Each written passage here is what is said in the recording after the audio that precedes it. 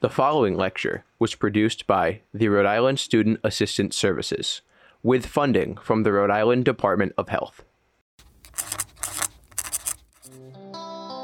Welcome to the Rhode Island Youth Mental Health webinar series.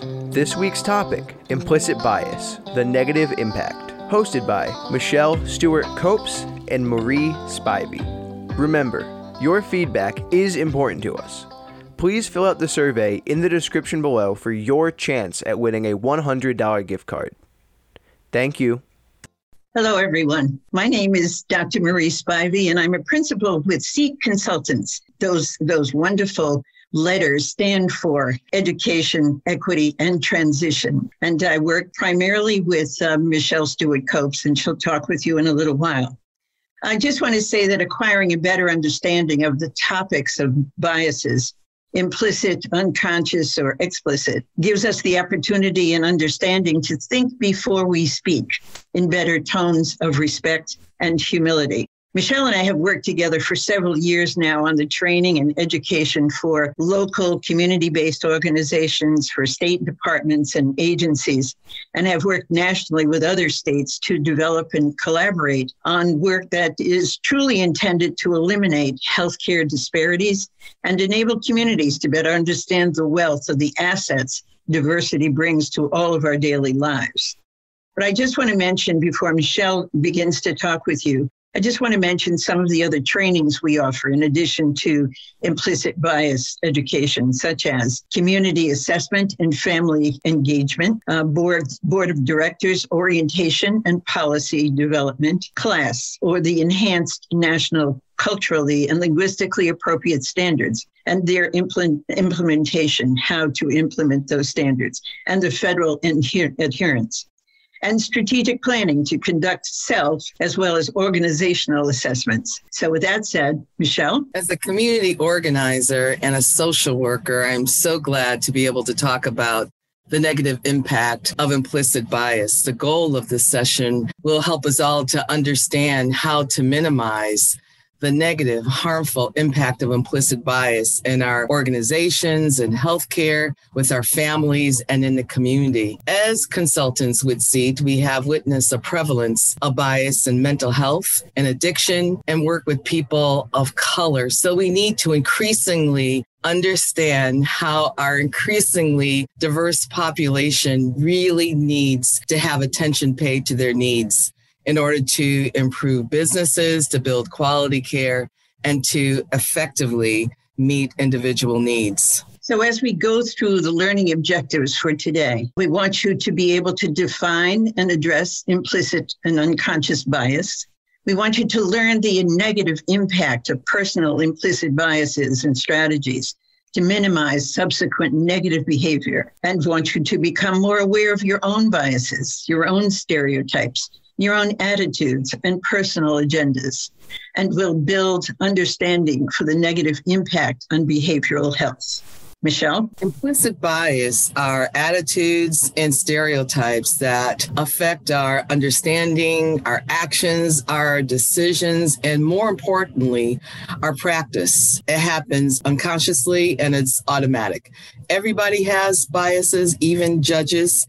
They may not align with our beliefs. So even if we declare that we are definitely not a racist, we don't have a prejudice bone in our body, we must understand that we all have implicit bias. Marie? So when we talk about unconscious bias, we're saying biologically we're hardwired to prefer people who look like us and sound like us and share some of our own interests. We sort people into preferred groups unconsciously and consciously. Social psychologists call this phenomenon social categorization, which is natural people preferences. Our body language sends subtle messages all the time. We need to understand how quickly people read our body language. In the first 3 seconds of every interaction, people are reading our body language and categorizing themselves. We are communicating with people, even if we're not saying anything to them. So we have to understand what happens with our body language and how people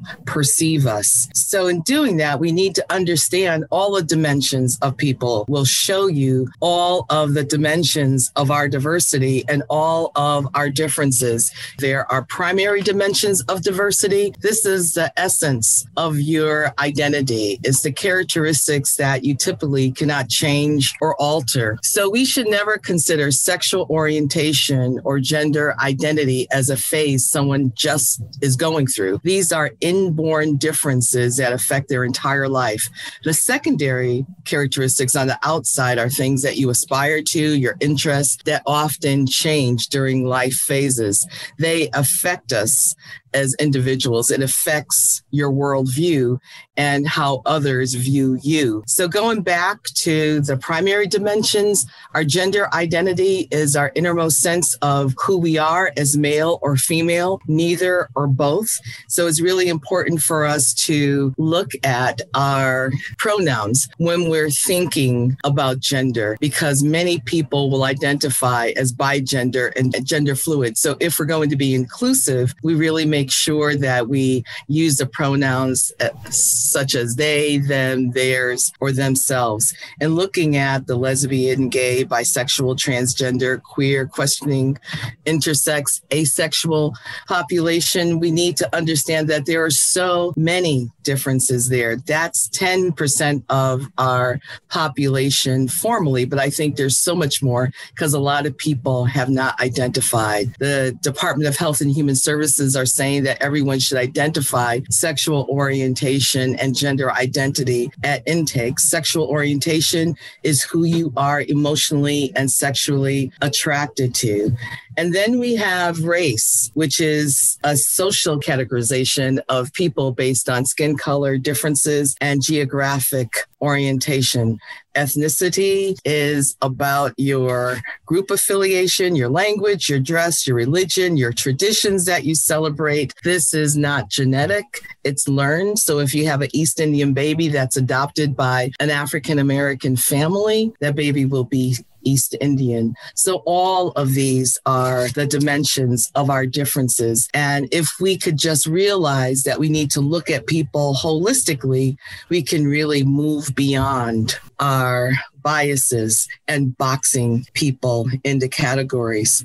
So then let's look at the impact of unconscious bias. And this really gets into how unconscious bias negatively impacts us in the workplace or in other environments. It can really make our environment toxic with bad behavior, with hurt feelings, with micro inequities where people are feeling isolated, overlooked, a lack of self-worth, feeling marginalized or patronized, and it can lead to poor retention and hurt feelings. I want to say a little bit more about the oppressive language.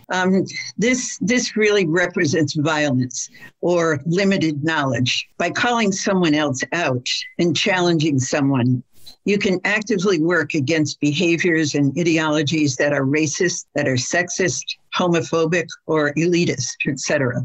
Oppressive terms or words are any that uses an identity or identifier of belonging to a certain group, a class, or race, or sexuality, or ability, or gender, having a negative or undesirable quality.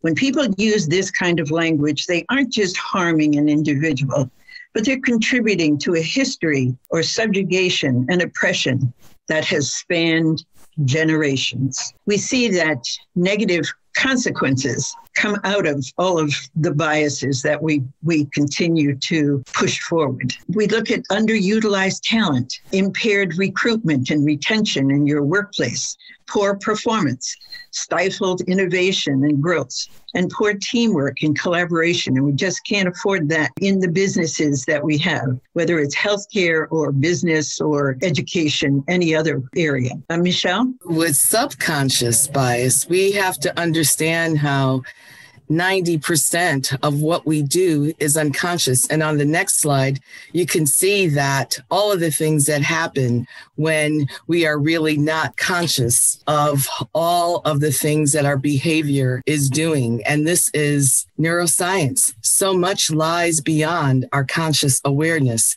And Marie will talk more about that as far as what's going on in our brain. Yeah, I just want to, because I'm a registered nurse and worked in the operating room on brains as well as heart and other parts of the body.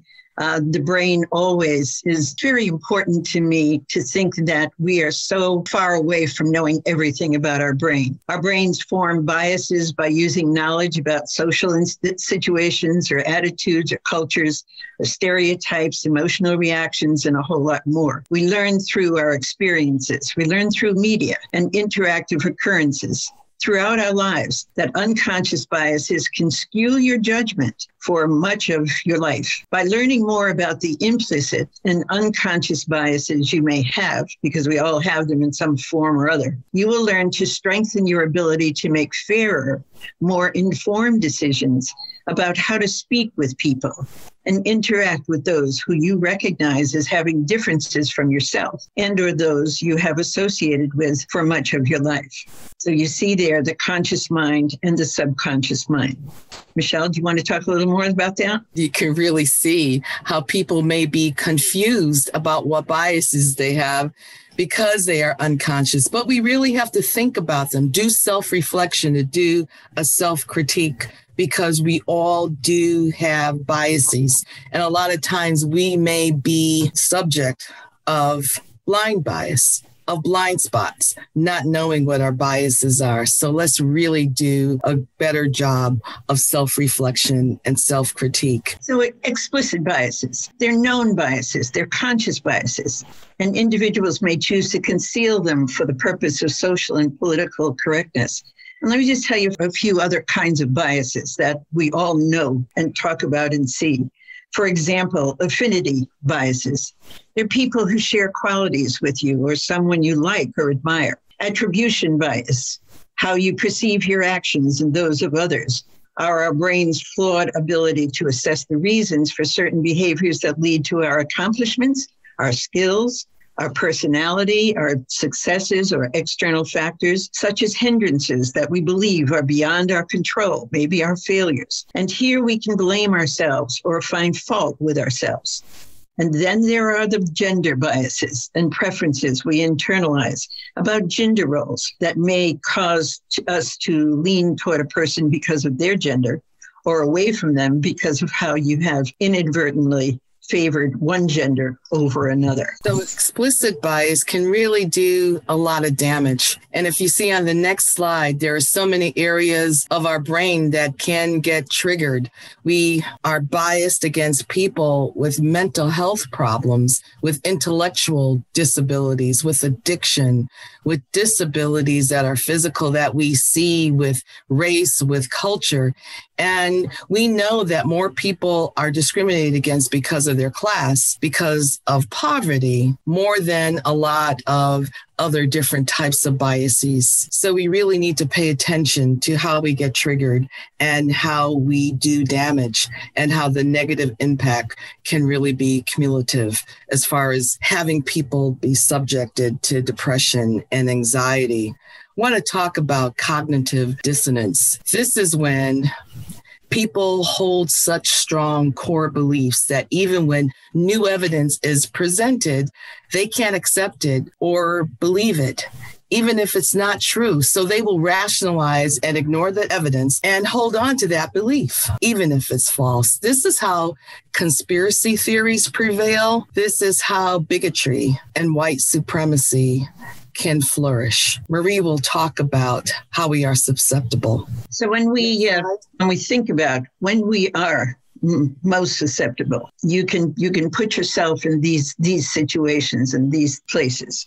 When there's high pressure situations, when there are emotional states, and we go through emotional states so many different kinds every day. When there's ambiguity and judgment, when there's a lack of opportunity for feedback, and that we know happens in most situations, particularly for people of color. Low effort cognitive processing, and when we're angry or when we're afraid? Michelle? So it's really important for us to look at how we chunk information into schemas. It's so important for us to understand how we organize information, how we place ideas with our cognitive impressions. This is how we can associate, say, Black males with violence or with being criminals, how this can turn into a stereotype, into conscious and unconscious bias, into our overt and into our inadvertent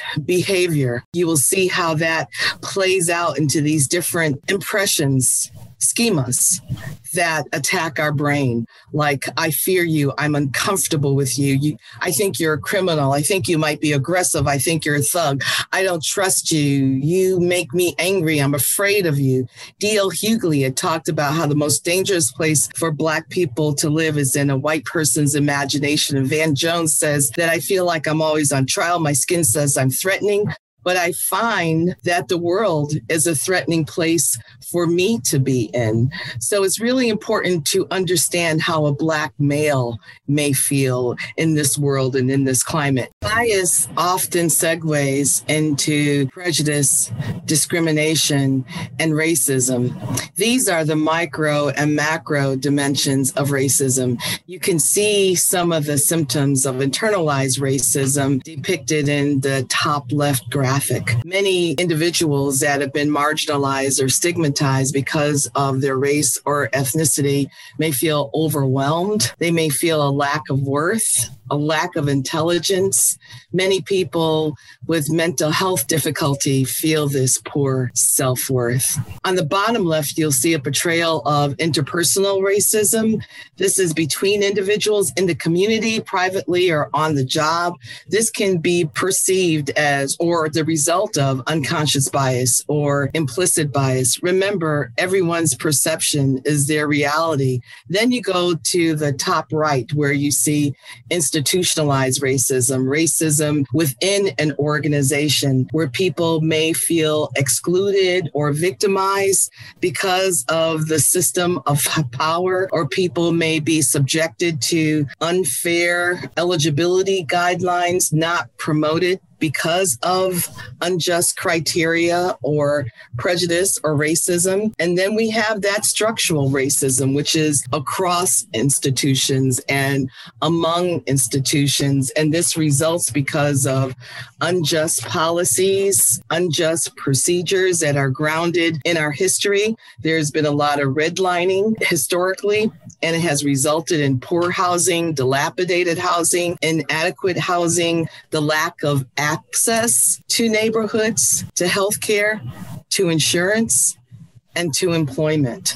So we really need to look at how we are impacted by all of this, by the racism, by the prejudice. It shows the spears of racialization.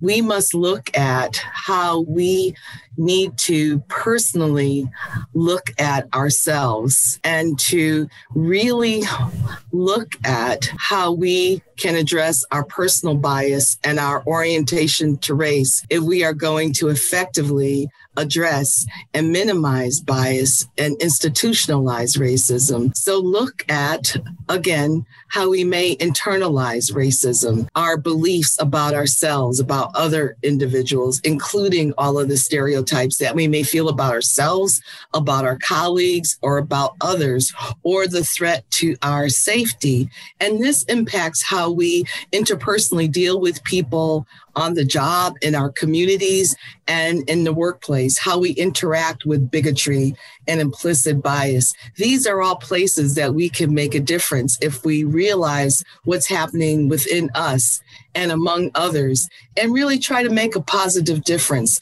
We can see institutionalized racism and bias in our institutions when we're looking at guidelines, policies, and practices at our behavioral health organizations, organizations, in our schools, and in our health organizations, in our hospitals, and then look at what's happening among institutions with these structural policies, with systemic racism that we hear so much about that's impacting housing, employment, insurance, and those larger entities that impact our mental health, our behavioral health, our well-being. Let's really try to make a difference in this world so that people can live in equity. So let me just back up for a couple of minutes about we want to be sure that you know where some of the support has come from in our government or not. The class standards, or the cultural and linguistically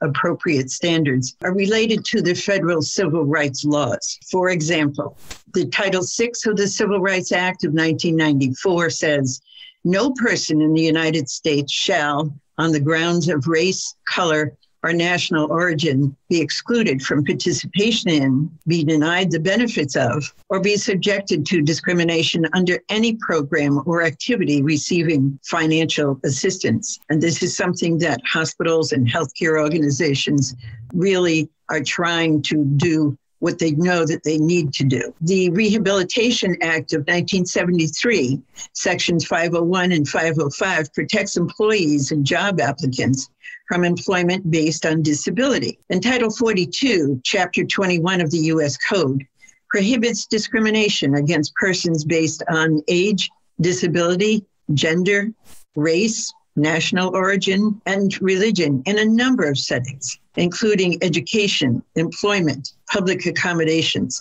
federal services, and more.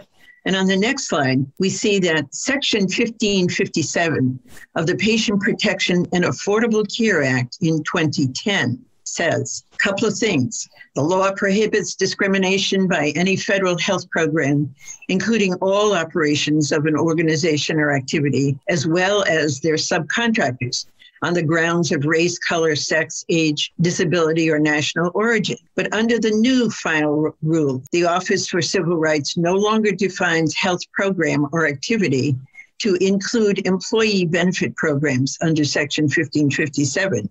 This change dramatically limits the scope of non-discrimination protections for health insurance products. So culturally, a little bit more about the class standards, just to make sure that you understand what this means in terms of culturally and linguistically appropriate standards. The national or enhanced national class standards are norms and guiding principles intended to advance health equity, improve quality, and help to eliminate healthcare disparities in health outcomes among the different segments of the population groups throughout the United States. Michelle and I do this work with state organizations, local organizations, and we've worked nationally with organizations, as I mentioned in the beginning of our presentation, a lot with class standards, and have actually brought people together in different regions throughout the country. The design of these standards may also help the strategic planning process of educational institutions, not only in health institutions, but in business models, in religious alliances, and any other organizations to identify their own goals, their own objectives and challenges, their current status, and then the evaluation of the work of their services going forward. Michelle? So it's so important for people to understand that discrimination is against the law. We need to understand the process of how bias can lead to prejudice and discrimination. So really, let's make sure that people understand the intent of the class standards, and also make sure that people are aware of the class standards. Marie and I have found that many professionals don't even realize that the federal law is built into the class standards, and the class standards are expressing what needs to come out of the Office of Minority Health so that we can have equitable health. So let's really look at how we can build relationships with people from other cultures in order to address bias and equity, and to really be able to make sure that we can work to minimize and eliminate health disparities. Let's listen to people's stories understand them from the aspect of their narrative of who they are. Let's ask people open questions, notice differences in communication styles and values. It's important for us to examine our own bias. It's important for us to know our own culture so that we can appreciate other cultures. Let's learn how to be a better ally to people by advocating for their preference and their values and how they want to be treated and need to be treated and where they need to go to really be able to achieve their well-being the way they describe their well-being. Let's make a conscious decision to establish friendships with people from other cultures and put ourselves in their shoes, really put ourselves in situations where we can experience other cultures and to be able to learn from others. And that's cultural humility, understanding how much we do not know and allowing others to educate ourselves. Marie? So what we've been talking about throughout this presentation is how do you overcome your implicit biases? You can do this by developing the ability to be self-observant. So selective attention, overcoming biases by including a variety of experiences, expertise, and points of view in friends and work groups and teams. You'll receive numerous unexpected benefits and perspectives. And this will increase initiative thinking and innovative thinking and productivity. We see how overcoming your implicit biases will bring out the truth and the beliefs that you've learned and overlap into the knowledge that you now have. And how to do that, to develop the ability to be self-observant. You'll actively doubt your objectivity. Be mindful of snap judgments before you open your mouth. Oppose your stereotype thinking. Deliberately expose yourself to counter-stereotypical models and images, and engage in relationships with those who are different from you, as we've said many times throughout this presentation. Seek out cultural and social situations that are challenging for you, and develop empathy to view things from others' perspectives. As Michelle just said, put yourself in other people's shoes and find commonalities. Michelle? Like when we're looking at commonalities with people, a lot of times we can only do that when we talk about our differences.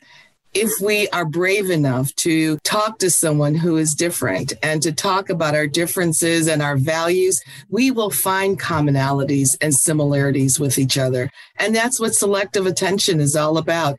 Coming out of our comfortable social circle, intentionally going beyond what makes us comfortable, moving ourselves beyond our comfort zone, and really finding ways to talk about how we are similar and how we really can bond around things that we both feel very strongly about.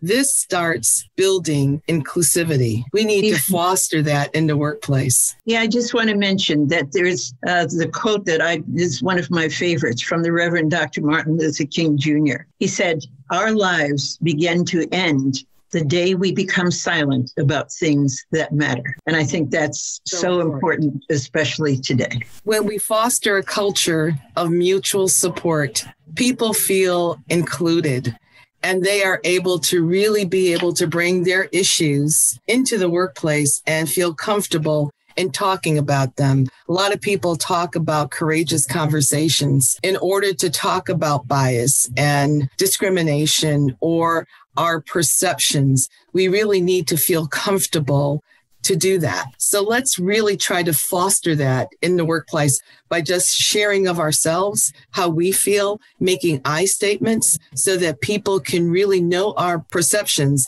and we are able to listen to their perceptions because that is everyone's reality. We need to create an organizational culture that is really going to be visible to the invisible measures of diversity so that people can feel more comfortable in speaking and talking about themselves and will feel a sense of belonging. So many organizational missions speak to this. So let's exemplify our mission by making sure that we are including everyone. Marie and I work a lot with organizations with developing diversity, equity, inclusion policies. You should start with looking at diversity, equity, inclusion planning.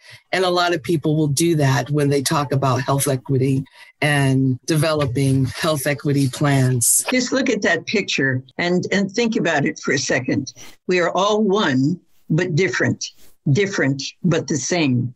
And that to me means we're all human beings. We are human beings, but underneath is all red blood. So we're different, but we are the same because our cultures are different. Our culture right now in this particular situation that we're talking about, that's a culture. And as we go out into life with your family, with your communities, those are different cultures. And so the appreciation that we need to have for everyone and treat everyone with respect is so important in order for us to grow into healthier communities. So how do we really acquire these culturally responsive skills, and what do they do for us? They demonstrate that we have the ability and the motivation to ask open questions.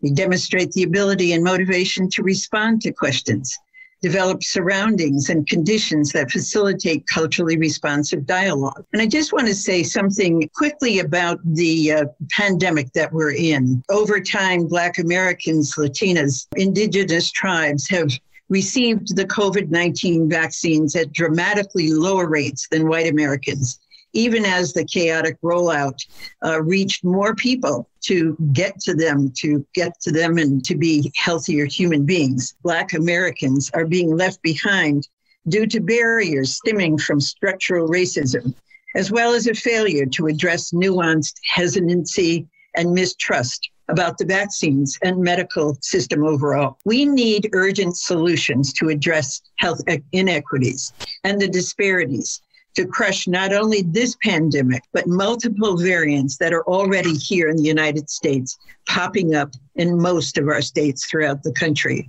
So we must come together, we must take care of each other, and we must make sure that we are passing on good, reliable information from the science and believing that we can do this. As Marie and I are ending this presentation, we want to wish all of you Godspeed in your journey to embrace equity and eliminate bias. As Gandhi says, let's all be the change that we want to see in this world.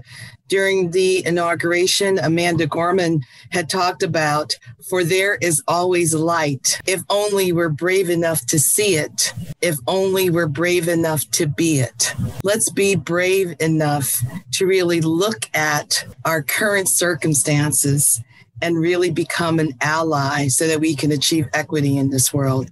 Thank you so much for your time and all of your future endeavors. Thank you. Thanks for listening. To find more content like this and see the video version of these webinars, please see the links in the description below. If you like this one, please like, share, and subscribe. Thank you, and we'll see you next time.